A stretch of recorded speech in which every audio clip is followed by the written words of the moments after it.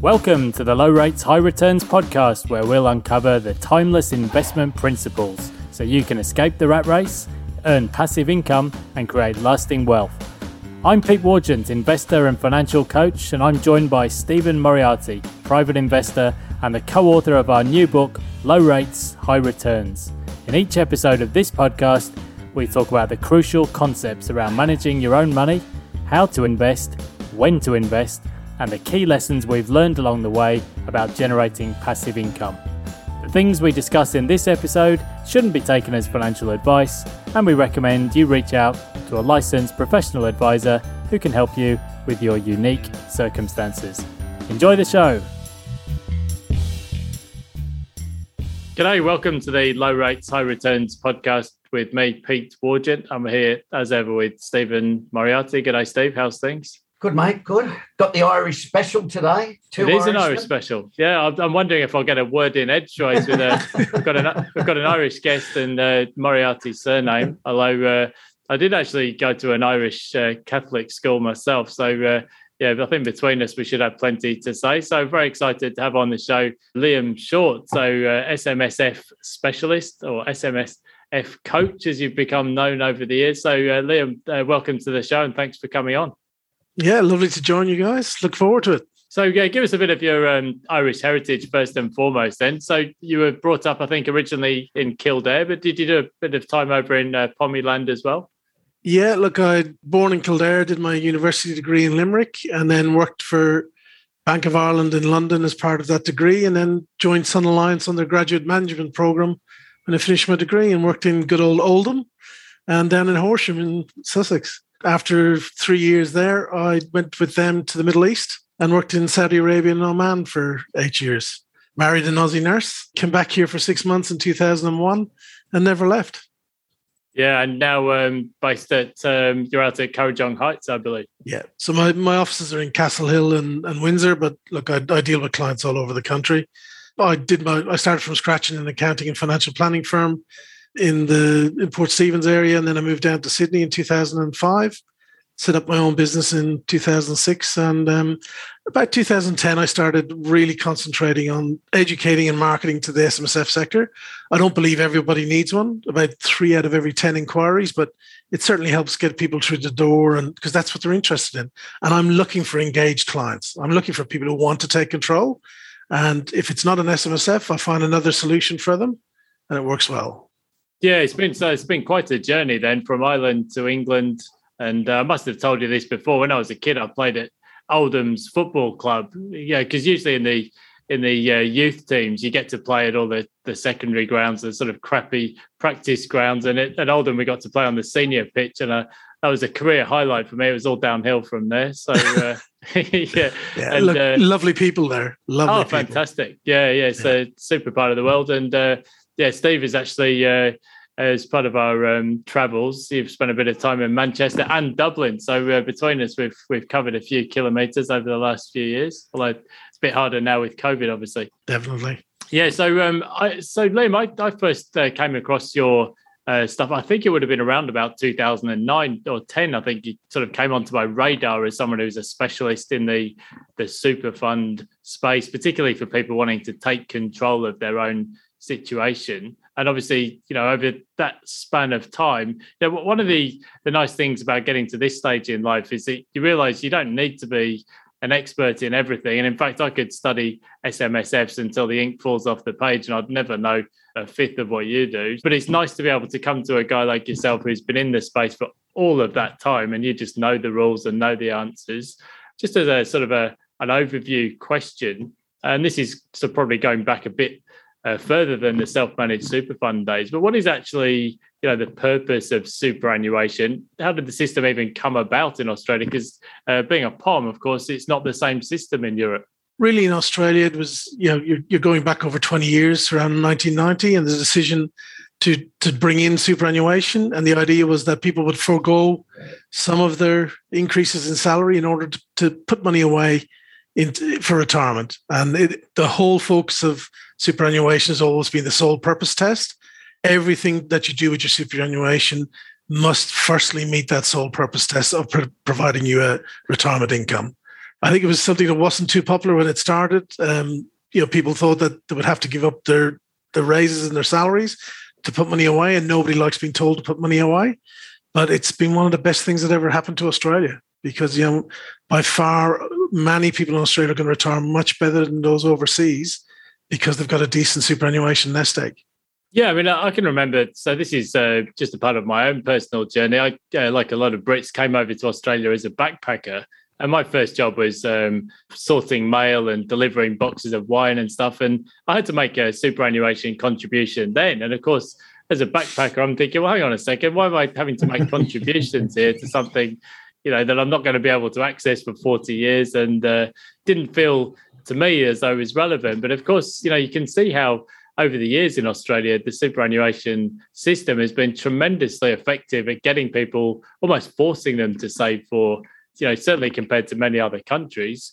It's a strong position for Australia to be in, partly because, as you said, it's sort of directing people to actually think about their retirement years. So, Steve, I know you were actually an early adopter of self-managing your own superannuation. I know you've got a range of questions for Liam, so I'll flick over to you. Yes, thanks, mate.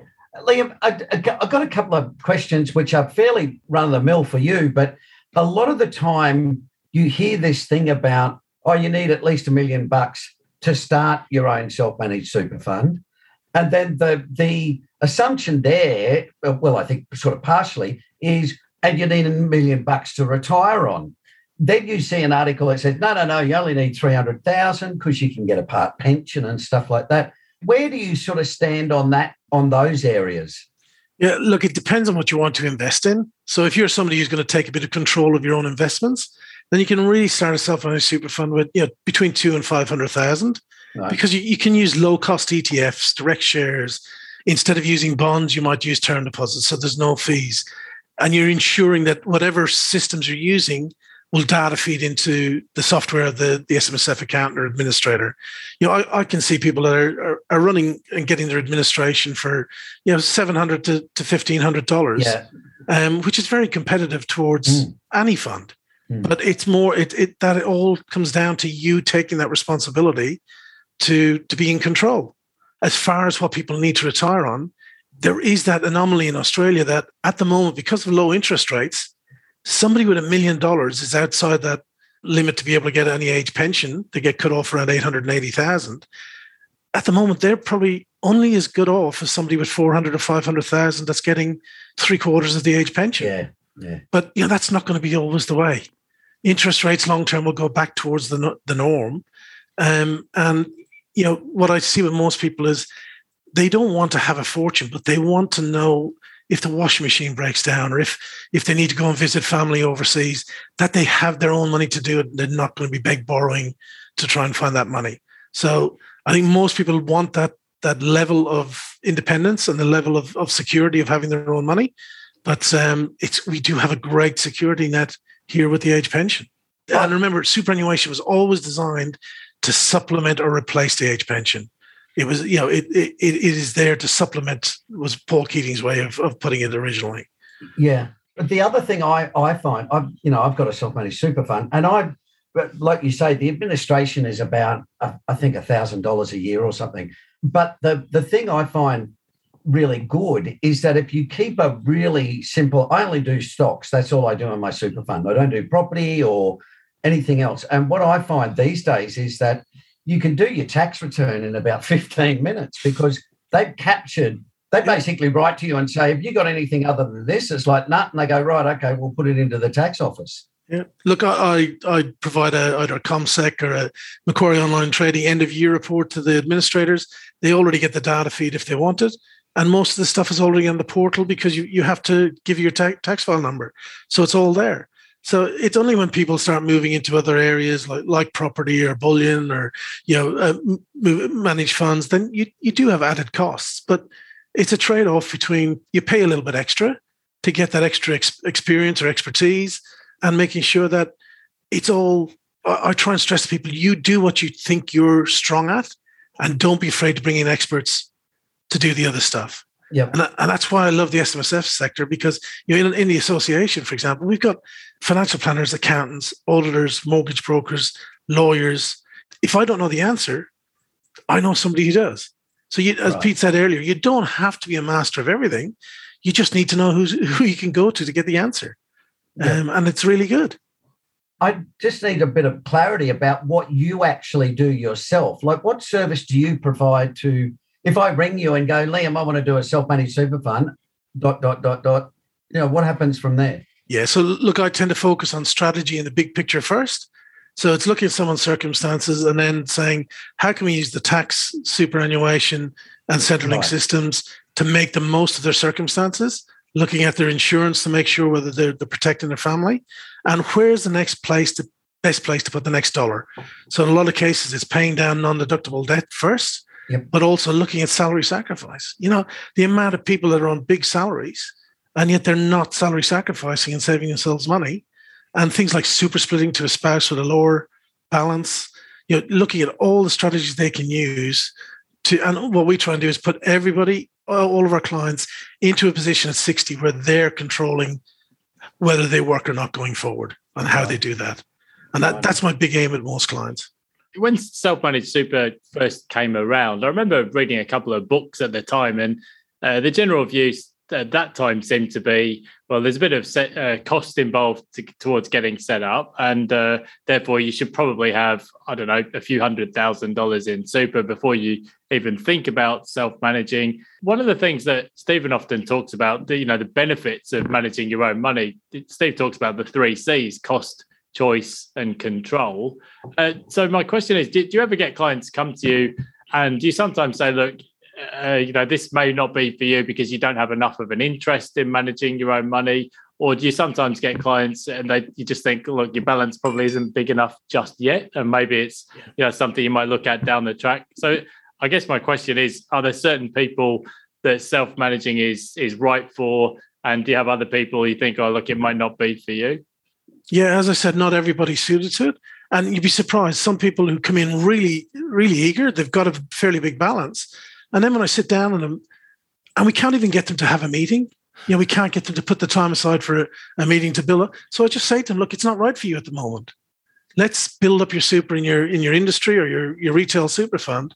Get to the stage where you can actually take a breath, or one of you can actually focus on running the fund, because it is going to, for a lot of people in their 40s and early 50s, it's their biggest asset other than their home, and their home has a bloody big mortgage on it. So what they, it's a big asset to take care of. And then I get others who, they really want control, but they've got a small balance. And I work with them then to say, let's pump up your contributions, save you some tax on your individual tax by doing salary sacrifice. Let's review your insurances and make sure you're not paying too much for stuff you don't need. Because what you find, a lot of people are interested in self-managed super funds. They've got control of their debt, but they may still be holding on to a couple of $1 million worth of insurance that was to pay off that debt originally. So it's a matter of, as I said, restructuring their finances and going, is that dollar better off still paying for insurance, or should I be saving it and building it up to put it into super fund? I don't like starting them for less than 250 just because of the costs involved. And again, if someone's coming to me, they're paying an advice fee on top of the administration. So I won't take someone on unless I feel I can add the same value as my fees or more, and that they get multiple of that back over the years. So, not everybody's suited to it. And sometimes it's the people that you think, would be a no-brainer for a super fund that I have to say, absolutely not. If you can't spend 5 minutes checking stuff and signing forms, you just shouldn't have a super fund. Yeah, that makes sense. In fact, there's a couple of things there.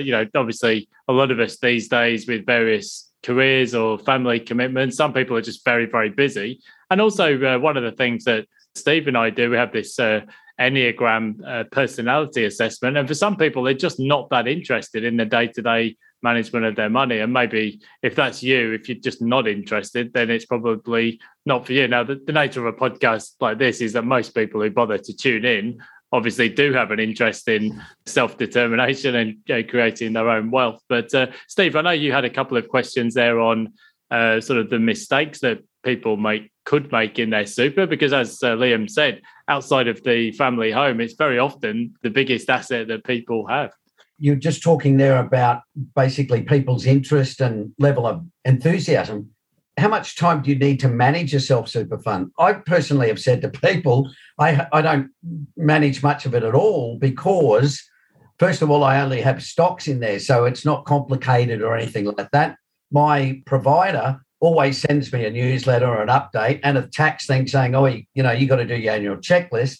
And then the second part is, what's the biggest problem that most people have with their sort of super? I would assume, Liam, that a lot of it is they want to do their self-managed super, and that's where you help them say, right, we'll talk about, like, do you talk about what stocks to buy or ETFs or, asset allocation, rebalancing, that sort of stuff? So, look, we really focus on asset allocation to start with. Right. But, the first question is what they're interested in. What will make them comfortable and what will get them engaged in putting more money into super and saving for themselves? And it may not be putting more into super, it might be putting into another vehicle or in the husband or wife's name, but looking at what's best for them. But, as far as time, at one stage, I think ASIC were saying if you couldn't put 300 hours away to manage your super fund, then it wouldn't be viable for you.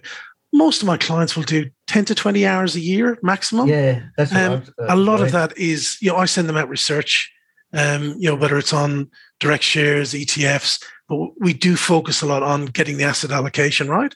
But also, most of my clients were long-term investors, so we're not going to be chopping and changing every week. We're looking for the stocks, the companies, the managed funds, the ETFs that will provide over the longer term. And we may add in some sector specialties, like at the moment, an ETF like ACDC or or the antivirus one, because I think the next big issue is not going to be a COVID virus, it may be a hacking virus. So a lot of it's about just saying, what are you comfortable with? And for some people, that's property. Okay. So if it is property, then one, I say to them, we've got to look at the tax effectiveness of having a property in super where the negative gearing is only 15% maximum, or do you get that first property outside in your own names first, and then look at the super fund for your second property and keep building the super up in the meantime? Let's cover off the property aspect there, as Liam brought it up. It's a bit of a hot topic at the moment. So one of the issues that came up in super a few years ago, there was some lenders came into the space and there was people borrowing at, say, 5 or 6%, but then with the Banking World Commission and I guess a lot of that non-standard lending kind of went out the window. And a lot of people, even though the cash rate fell to zero, a lot of people were stuck paying 5 or 6% in their super funds, although some lenders seem to have come back into the space now.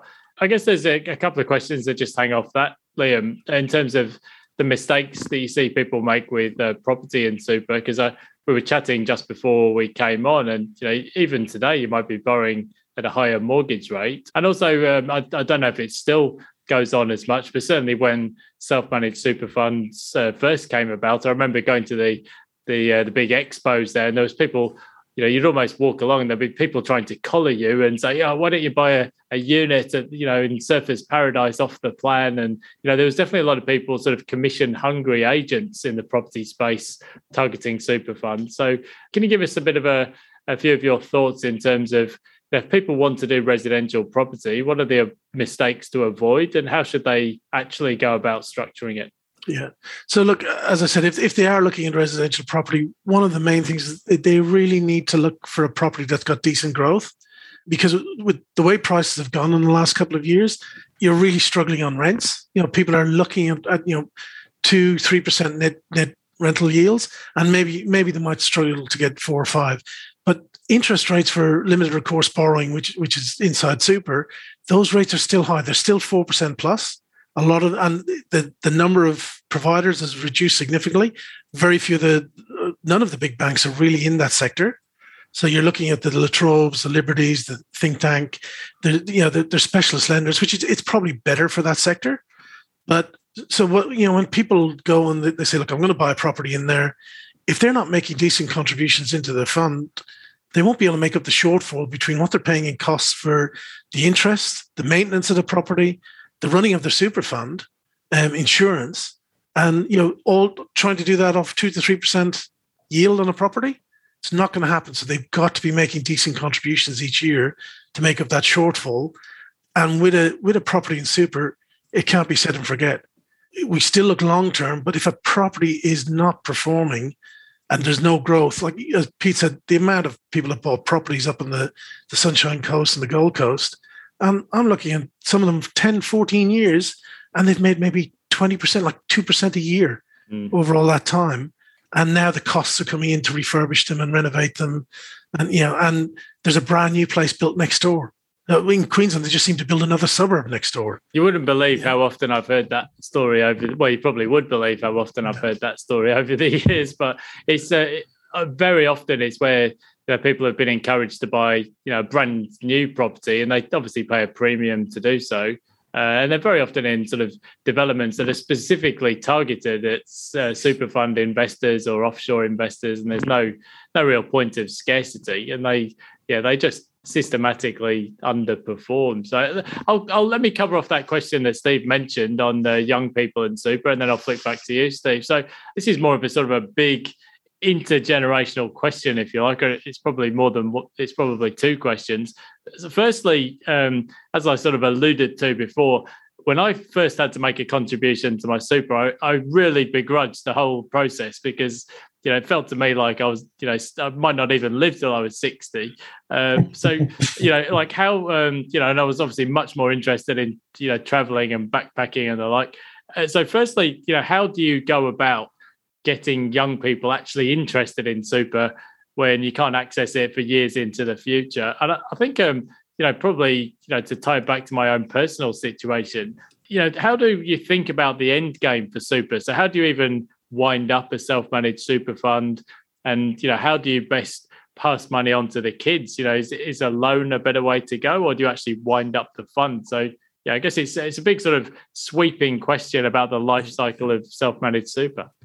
Yeah, well, look, I deal with a lot of clients' children now because we're trying to work on intergenerational transfer. So a lot of what we talk about is when you're in your 20s, just take the highest risk possible. It's going to be 50 years before you can touch your super anyway.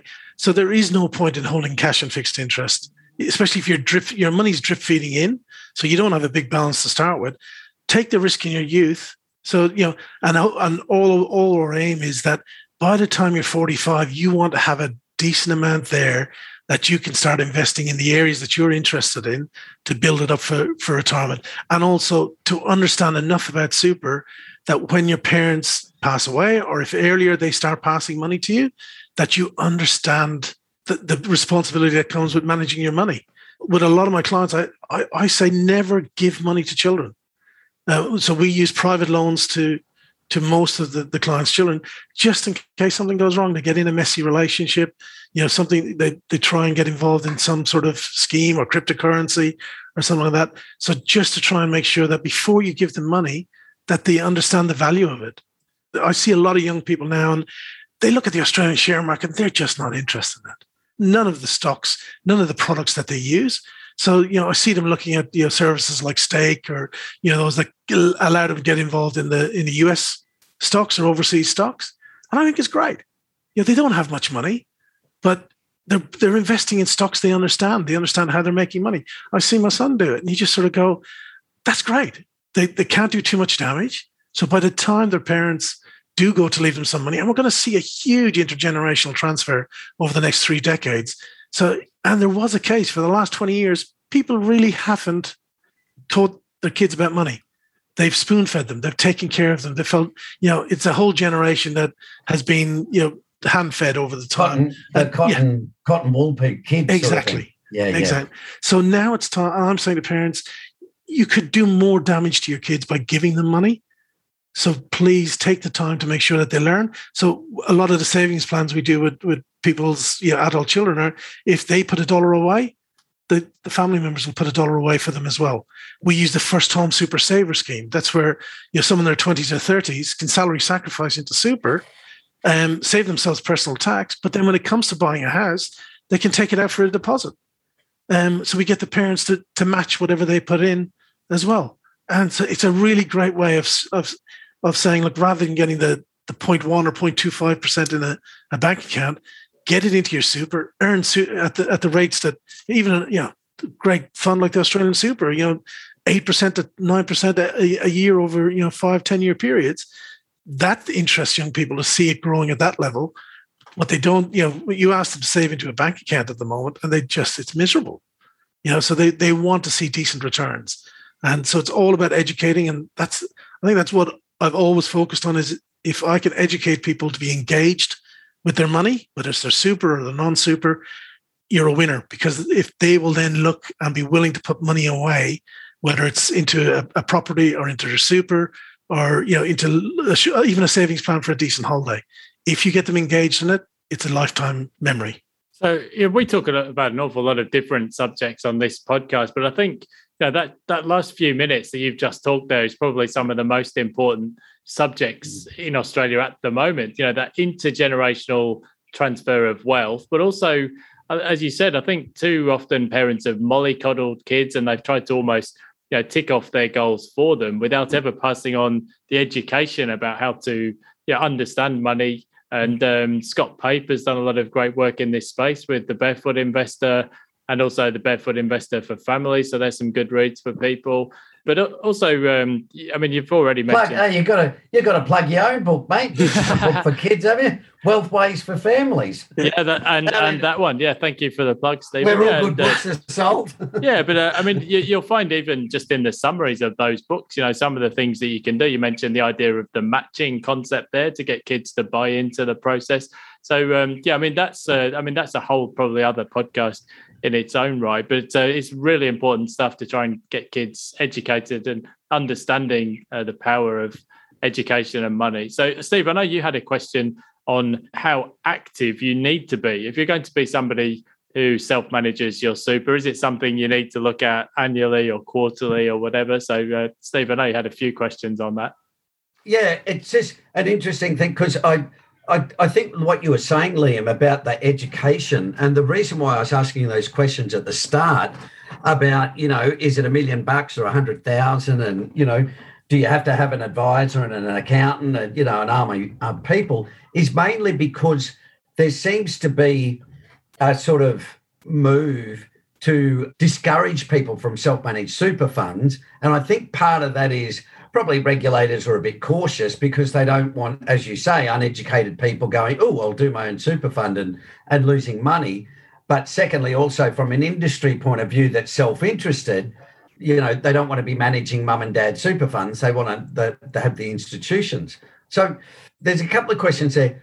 If I was to bring someone to you, for example, and say, Liam, I want Bill here to do a super fund, what would you say is the biggest problem that you've come across in terms of, do people over, they get interested and they over allocate, or they go crazy, or they do crypto, or what's the biggest issue that most people have with it? Look, the starting issue is the lack of trust in the system, right. Because it's just something that it's got jargon, concessional contributions, non-concessional contributions, ETFs, crypto, bullion.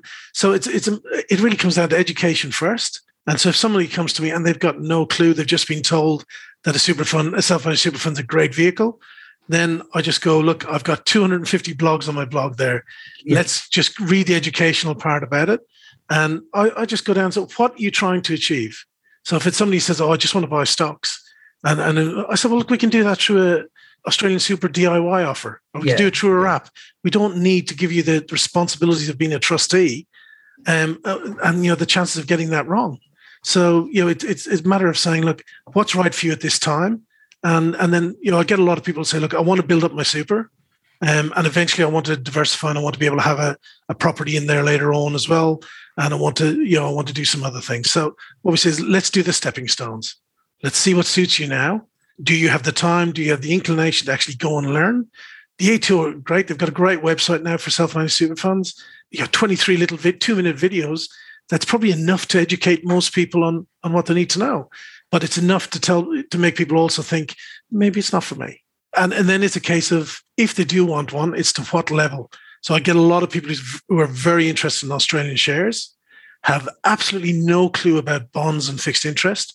Yeah. International, they're just not sure about it. They've heard all the big names. They're just not sure how to access them. So what I say is, look, okay, you manage your Australian side of it. I'll make sure you get decent research. and we can discuss that side of it. I'll build up your confidence on that, but I'll work on the rest of the asset allocation on the other sectors and show you the value of diversification. Okay. Right. What I do is I do get a lot of small business owners, and they're great because they've been used to taking advice from their accountant, from their lawyer, and they know they're good at what they do in their business, and they know it's worthwhile paying for someone to be an expert in another area.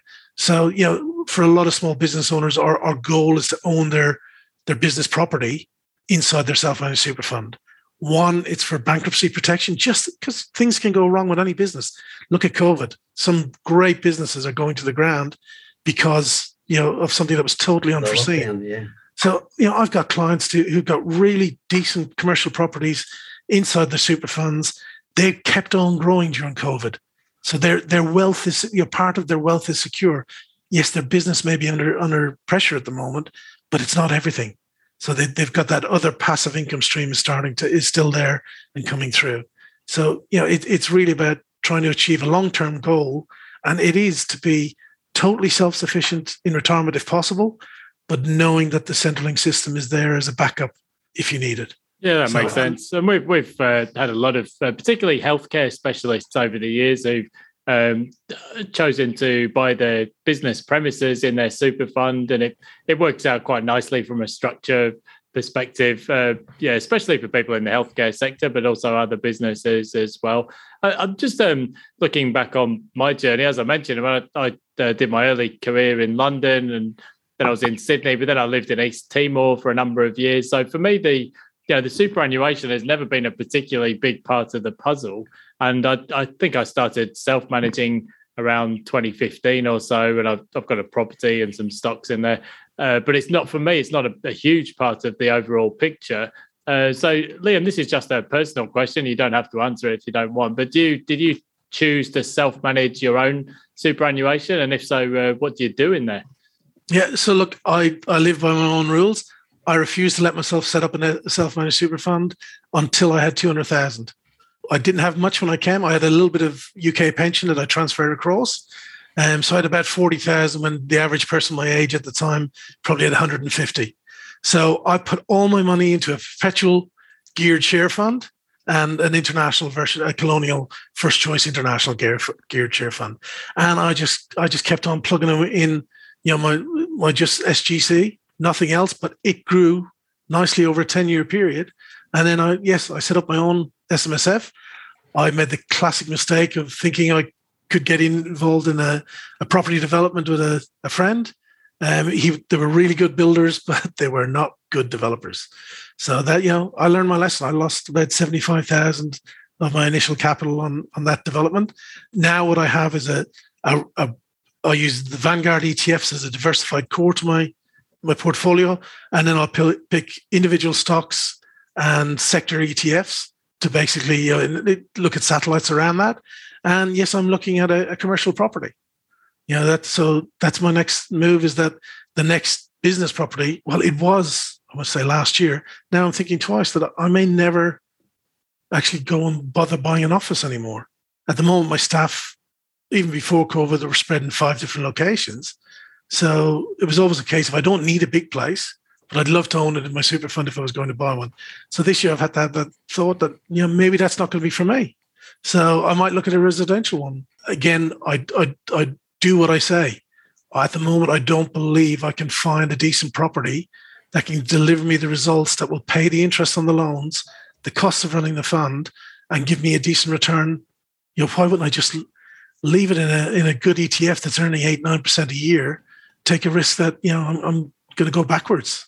Yeah, so, it's a good point. There's quite a high hurdle, I think, on property at the moment, in super funds in particular, because of all the extra costs plus the high mortgage rate. Just one other question from me, and I'll hand back to Steve. You mentioned there some of the setbacks as well as the successes, and it's great to have that sort of pull back the curtain, because you often hear about people just telling you how great everything is, and it's good to hear both sides of the story. And I think probably something not to discuss on the podcast, my own forays into the world of investing in art. But Steve will have a laugh about that. But, we already know how that ended. Yeah, I just stick to property and stocks these days. But I suppose the question was, do you get people come to you in self-managed super and say, look, I want to do 2% or 5% in gold or cryptocurrencies or art or something else, race horses or whatever? What do you say to people when they come to you with ideas that are outside of the usual? I look and see what insider knowledge they have in that sector. So, for example, the only clients that I have that are in crypto are people in the IT field. And they know 10 times more than me about the crypto sector. And I've watched what they do. Good investors. They understand the technology. They're not going for the dodgy coin or the thing that they can't understand. They're more interested in the blockchain technology and where that's going to take things in the future. So, it's, if someone comes to me with an odd idea, I go, what's your advantage in that sector? So, for example, I've got one gentleman and he's an engineer, and what he knows about mining, he'll forget more than I'll ever learn. He has a diversified core, and then he has about 50% of his money that he just goes in and out of mining stocks, resources stocks. And over the last couple of years, he's made a fortune in battery technology and lithium and nickel, and he was well ahead of everybody else. So he had that insider knowledge in that sector that meant that he could make money. I've seen the same from a mechanic who buys classic cars and he does them up. But he will spend months going around finding a decent one that he can make a difference on. And he never gets to drive them. In his super fund, he never gets the ability to enjoy the vehicles, but he's made a fortune in doing them up and selling them on again. So for anybody who comes with the wild ones, what's your inside knowledge in that sector? Yeah, I definitely have no insider knowledge when it comes to investing in art, and I'm zero. How is the fake Renoir, mate? I'm 0 from 1 on that side of the equation. So, Steve, I'll let you. I'll flick over to you because I know you had a couple of other questions, and then we'll wrap up. I'm just thinking you got the fake Mona Lisa up the back there for 50 grand. I'll stick to property, I think. Just a final one, Liam, in terms of a lot of the time you hear the complaints about Australian super and, it's a gig for the rich and, blah, blah, blah, and all that sort of stuff. How does ours compare? My understanding is, for example, I spent time in Japan, and a lot of the Japanese have a defined benefit pension system.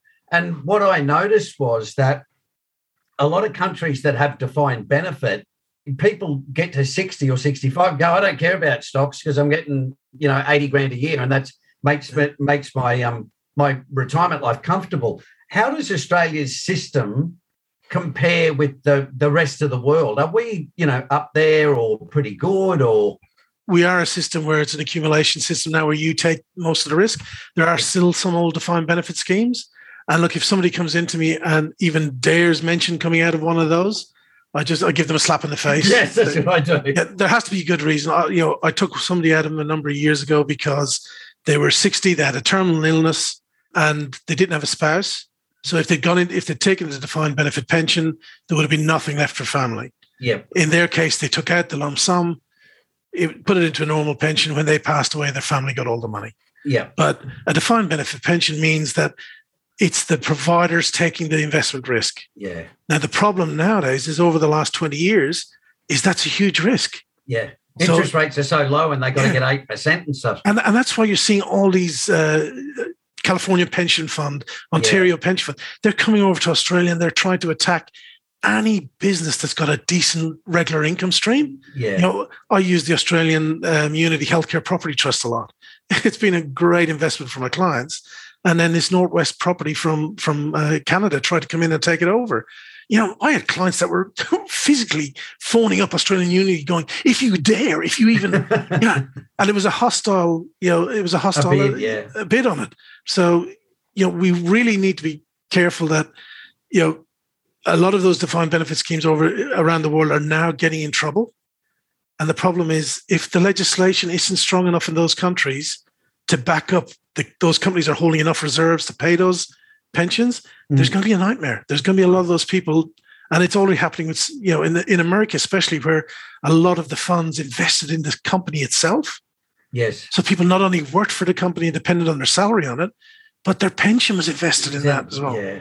And I see it a lot I've got a few South American clients. They almost always want a self-managed super fund because the pension funds in Argentina or Chile have been privatized, nationalized, and paid nothing. Yeah, it's just been ripped away from them. So they just don't trust the system.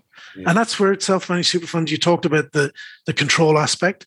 That's where, for somebody like them to put money into super, you've got to give them the confidence and the control of managing it themselves before they'll put more money in.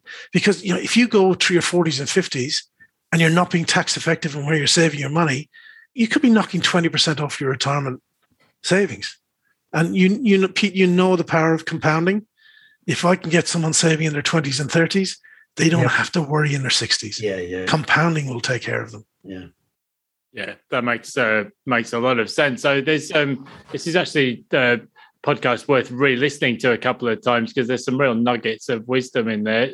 Liam, give yourself a plug. Obviously, people can track you down on Twitter at SMSF Coach, or also on your website smsfcoach.com.au. Get the words out. But give yourself a bit of a plug and tell us about your business. Yeah, look, so my business, we're part of a firm called Verante Proprietary Limited. So it's just a financial planning firm. And as I said, while I market heavy and I educate heavy to the SMSF sector, it's really to get into people who want to be engaged and want to have control for the future. So I don't want people to be afraid that I'm just going to try and push them into an SMSF. As probably only 2 out of every 10 people that come in to see me end up in SMSF, and that's usually because it really is suiting their circumstances. So I'm what they call a holistic financial planner. You come to me, I look at what you're comfortable at, what you're trying to achieve, and how the system can work for you, and I develop a strategy around that. So I'm not aligned to anybody. I'm not I'm not biased towards any one sector or anything like that. Crap property investor. So but what I keep on telling people is, if I can make those mistakes, what you should be willing to do is either put a lot of research in yourself, or I'm really pushing people to use decent buyer's agent, because I've picked up the ashes of people who have gone to seminars and they've been sold properties that are 60 and 70,000 above the value. I said that if you've paid 10 or 15,000 to a buyer's agent, he's working for you. You will get the benefit from that. I can't do it. I'm not strong in that sector. I'll do the structure and the strategy behind it. You go and either do the research yourself or find a buyer's agent to work with, because it's such a large amount of money now that you have to go into a property. You can't make mistakes on it. Yeah, very wise words. Well, we should let you go and enjoy your Friday evening. Liam, you're lucky to be in a beautiful part of the country there, even with the restrictions. So thank you so much for coming on. It's been a pleasure. And as I said, if you want to check out some more, Liam's website there, smsfcoach.com.au. So thanks for joining, and we'll see you all next week. Cheers. Really enjoyed it, guys. Thank you. Thanks, Liam. Thanks, Liam. Thanks for listening. If you enjoyed this episode and you want to know more, you can download a free chapter and extra bonuses from our new book, Low Rates, High Returns. Just visit www.lowrateshighreturns.com/book to download your free copy. The things we've discussed in this episode shouldn't be taken as financial advice, and we recommend you reach out to a licensed professional advisor who can help you with your unique circumstances. Stephen and I are both on LinkedIn and Twitter, so do reach out and connect with us. And finally, it'd be great if you could subscribe and leave us a review. It really helps others to find the show. Now take care and invest wisely. Cheers.